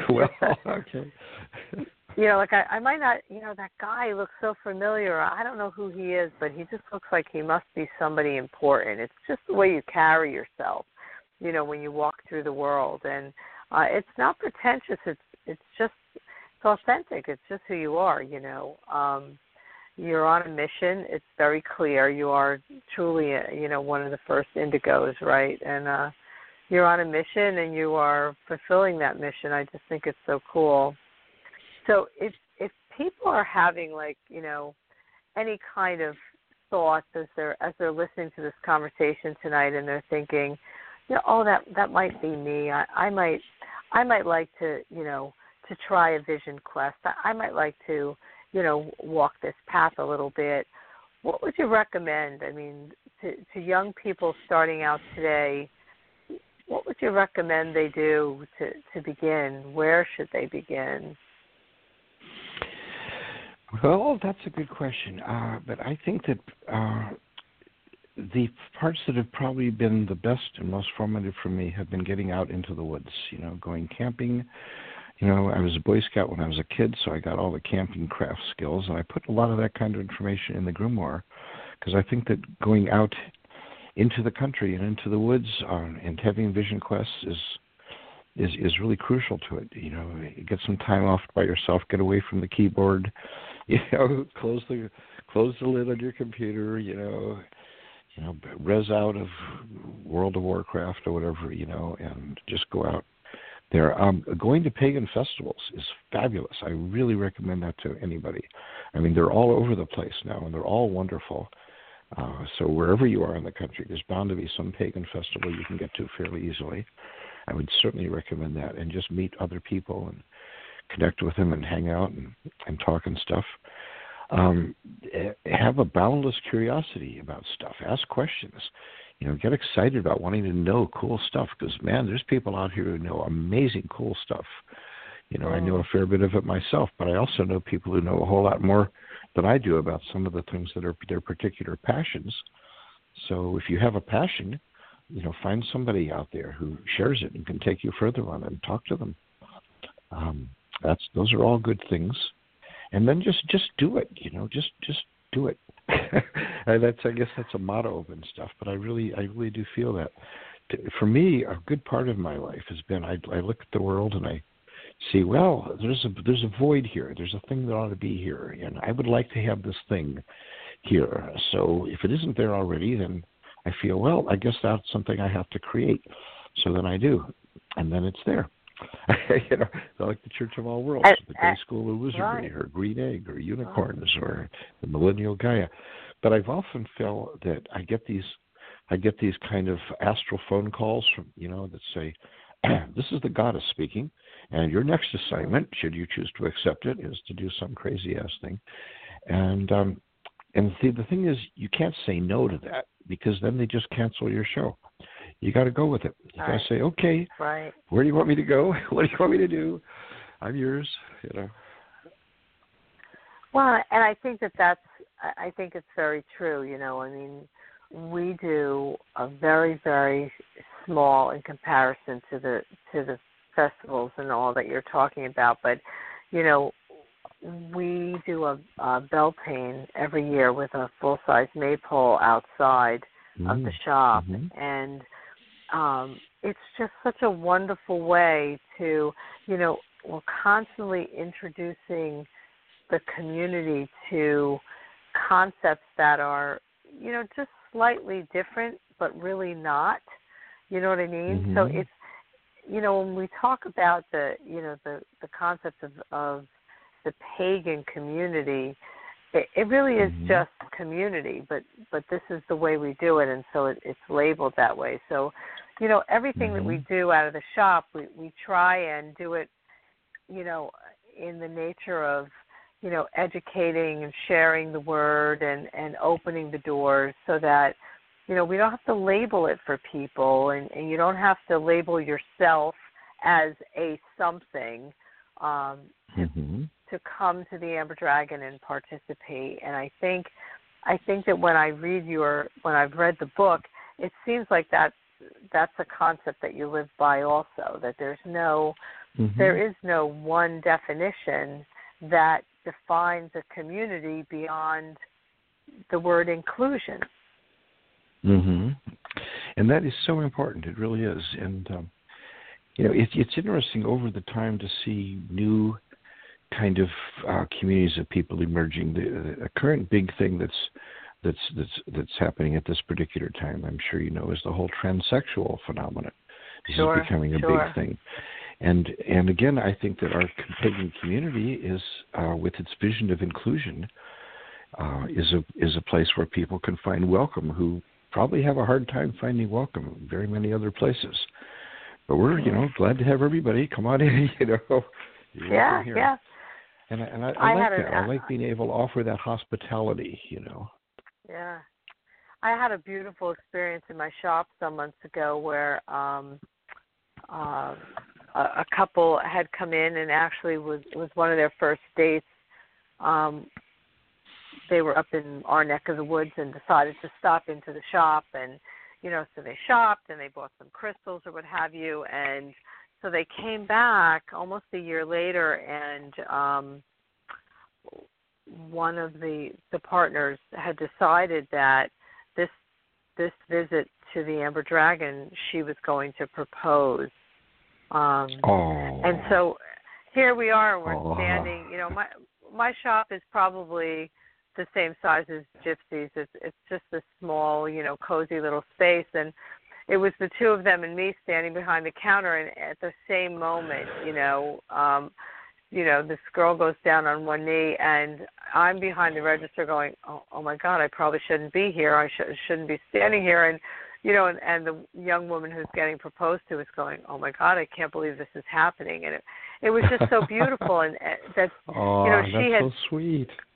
Well, she had consciously picked the shop because it was the place where they both felt this spark for the first time and realized that this was not going to be a casual thing between them. And and I think that that's really what you're describing is a place where everybody literally can just feel like they're at home. Yeah. Yes, exactly. That's exactly the atmosphere that we've always tried to create in CIW, and I hope that. And I do see it throughout the wider pagan community. There are a few groups here and there that are very exclusivist for various reasons, and that's okay. They can do their own thing. But it's wonderful to see the extent to which most are very, very open to just, our actual official statement that we are coming up with is basically we welcome everyone and include everyone of goodwill, all people of goodwill. I think that's the kind of language we're working with there. Because that's the whole idea. And that's a good part of what Morning Glory and I did in our own developing of community was just throwing parties. We just throw really awesome parties, and people would come, and then people would invite other people. People would invite their friends or their loved ones, and so the party kind of grew, and there wasn't any labels. We didn't say, well, this party is even for pagans only. It was just we threw a party. Our most popular one was the annual Addams Family reunion. And the whole idea of the Addams Family thing is, well, no matter how weird you are, if you say you're an Addams, you're in. Right. That was kind of the idea. And that's kind of the way we've just always tried to think and be with that, because that's what we like. We like to have a really diverse community of folks to hang out with. It would be very dull if everybody was the same. That is the truth. And it's very joyful, and it's very fun, and I think one of the things that amazes me, because we didn't even get in, we don't even have time right now to go into the whole the polyamory thing, and I'd love to obviously have you on as a guest again in the show. But I mean, the fact that you lived and created these very intimate communities of very diverse folks that they themselves were trying to figure out why they were there while they were there. Everybody was kind of coming into this and learning about themselves and learning about the concepts of the group at the same time.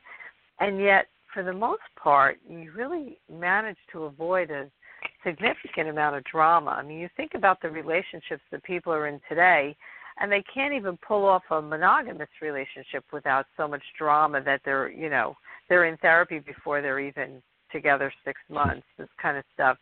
And yet, you managed to create this beautiful community where people just kind of went with the flow. I just think a lot of lessons there for us. Well, I do feel that our when Morning Glory and I really came out into the world about the whole polyamory stuff, which we really hadn't thought about. I mean, we'd always been poly in our own lives, and we'd always had lots of lovers, and that was part of our thing when we got together is, well, this is really great. Here we are together, and we can bring all of our lovers around, and we'd travel and we'd meet somebody at a festival or a gathering, and we'd end up having a really wonderful connection with them. We'd want to bring them home and say, hey, look what I found. Look who I brought home. You check this person out. And eventually, for half of the 40 years that Morning Glory and I had together, for half of that time, we were in group marriages. We were in 2 very wonderful, really great group marriages, which were still very close with the people.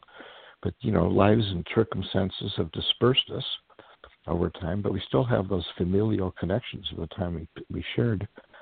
And those are wonderful. We raised kids, and did our businesses and stuff. The Green Egg with Diane, and Mythic Images with Wolf and Winter and Liza, and Sacred Connections, and all this stuff. And it was wonderful to have a network of people who were that close and connected on that familial basis. Was awesome. And it always worked for us. We really didn't have a whole lot of problems. So, there would be an occasional thing, but it was small because it was a supportive family. It was just a family. And our network and family is all over the place because we met so many people around the country. So on my current travels, I'm trying to connect up with as many of the, I don't want to even say ex-lovers, of the lovers of my life that I've known over all these decades as they're still around. And that's been really wonderful and really sweet. So it works fine.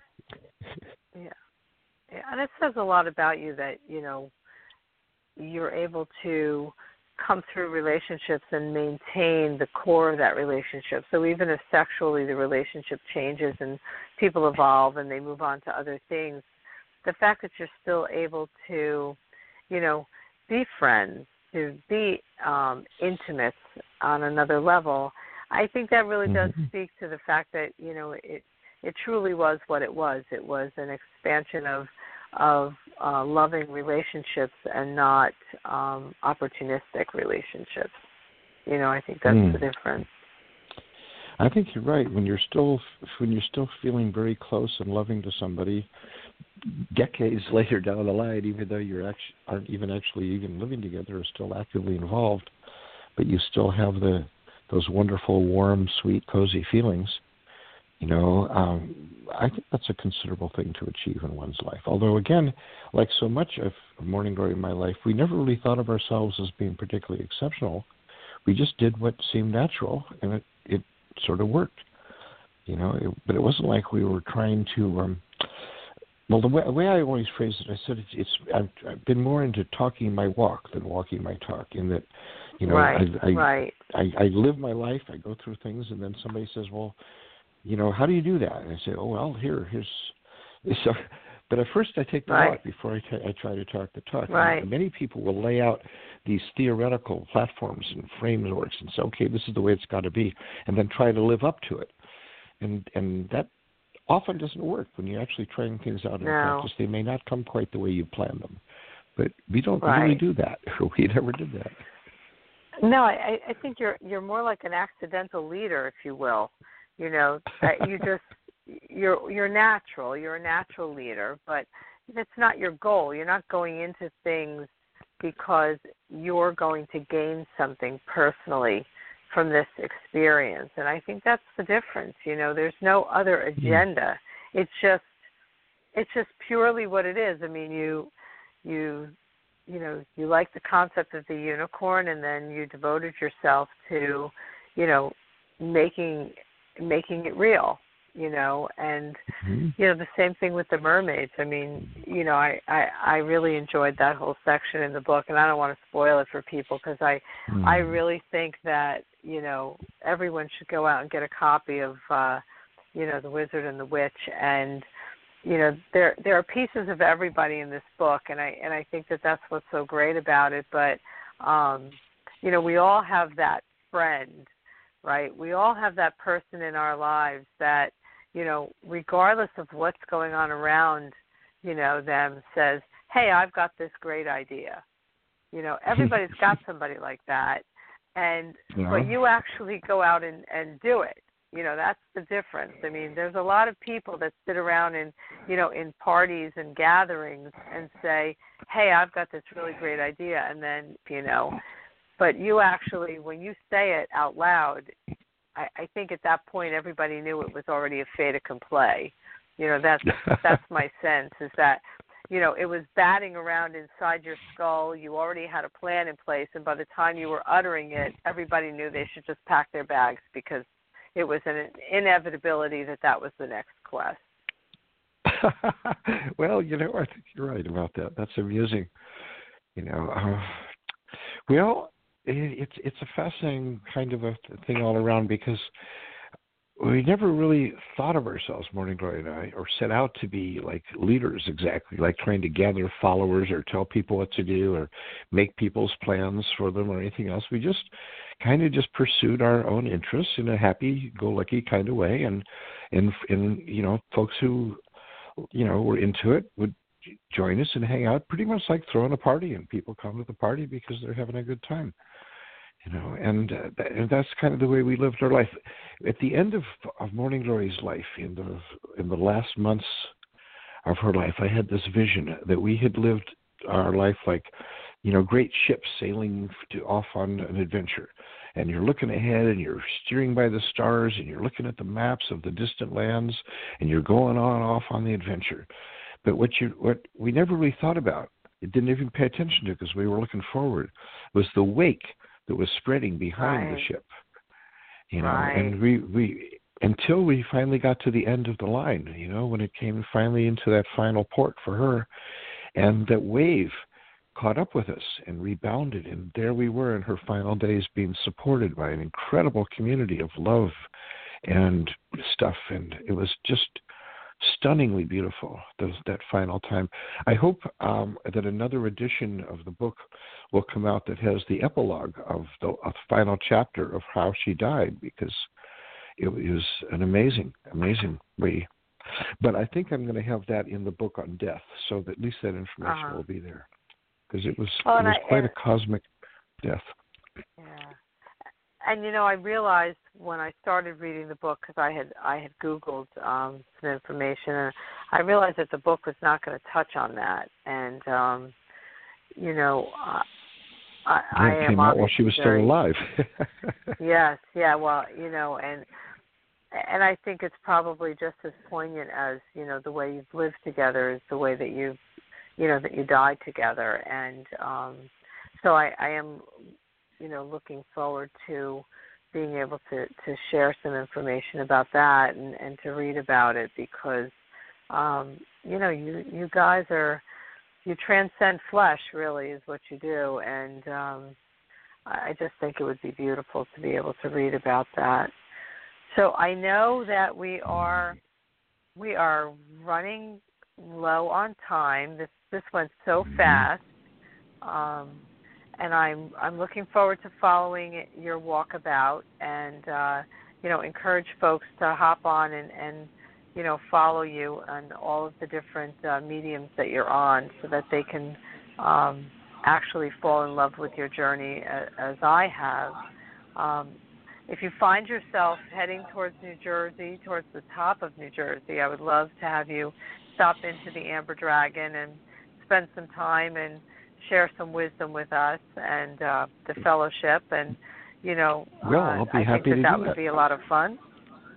I will be happy to do that. I will put you on my map. I'll be heading that way at the beginning of March, and we'll get in touch and we'll arrange it. I can come down and do a book signing or talk and hang out and do the thing. That would I'd be love to wonderful.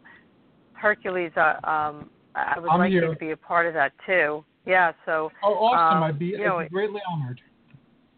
Yeah, we never even got into. Pleasure. We never even got into talking about the Elysium work that you did, and so obviously. Right. I would love to have you back on, and so I'll reach out to you so we can get, a future date and, focus a little bit more on that. And Hercules could also kind of chime in there, too, because that's his passion as well. Oh, wonderful. Well, and certainly mine. Well, there's so much more we could talk about. I know we've had a longer than usual talk here, but it's still all too brief.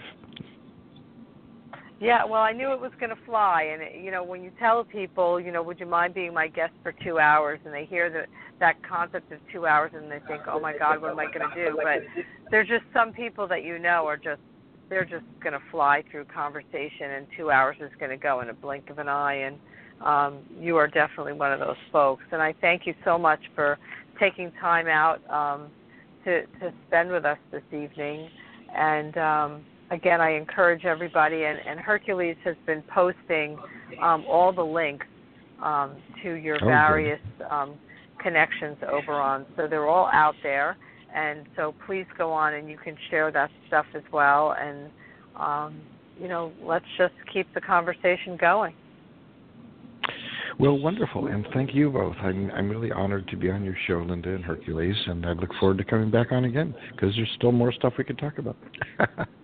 and you've been incredibly awesome, and you're one of my mythic mentors, so it's an honor to hear you speak. Thank you, Linda, for bringing him on. Well, and thank you for agreeing, and you have a lovely travels there down to New Orleans, and safe travels, and I'll be reading about it, I'm sure, on your blog. So, good. Blessed be to you and yours, and enjoy the journey. Thank you, and blessed be to you all too, and Merry Christmas too, because that's also happening. Merry Christmas. Yes, all it right. is. All right. All right. Good night, everybody. Well, good night, guys. Bye-bye. Good night, and thanks to those at home who are listening to us on this journey. Happy holidays, whatever your holidays may be. Until next time, this is Hercules Invictus.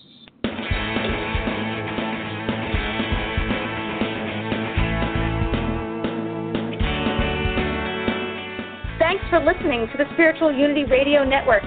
Join us 7 nights a week for exciting programming covering a variety of expressions of faith. And remember, all manifestations of the divine are equally valid.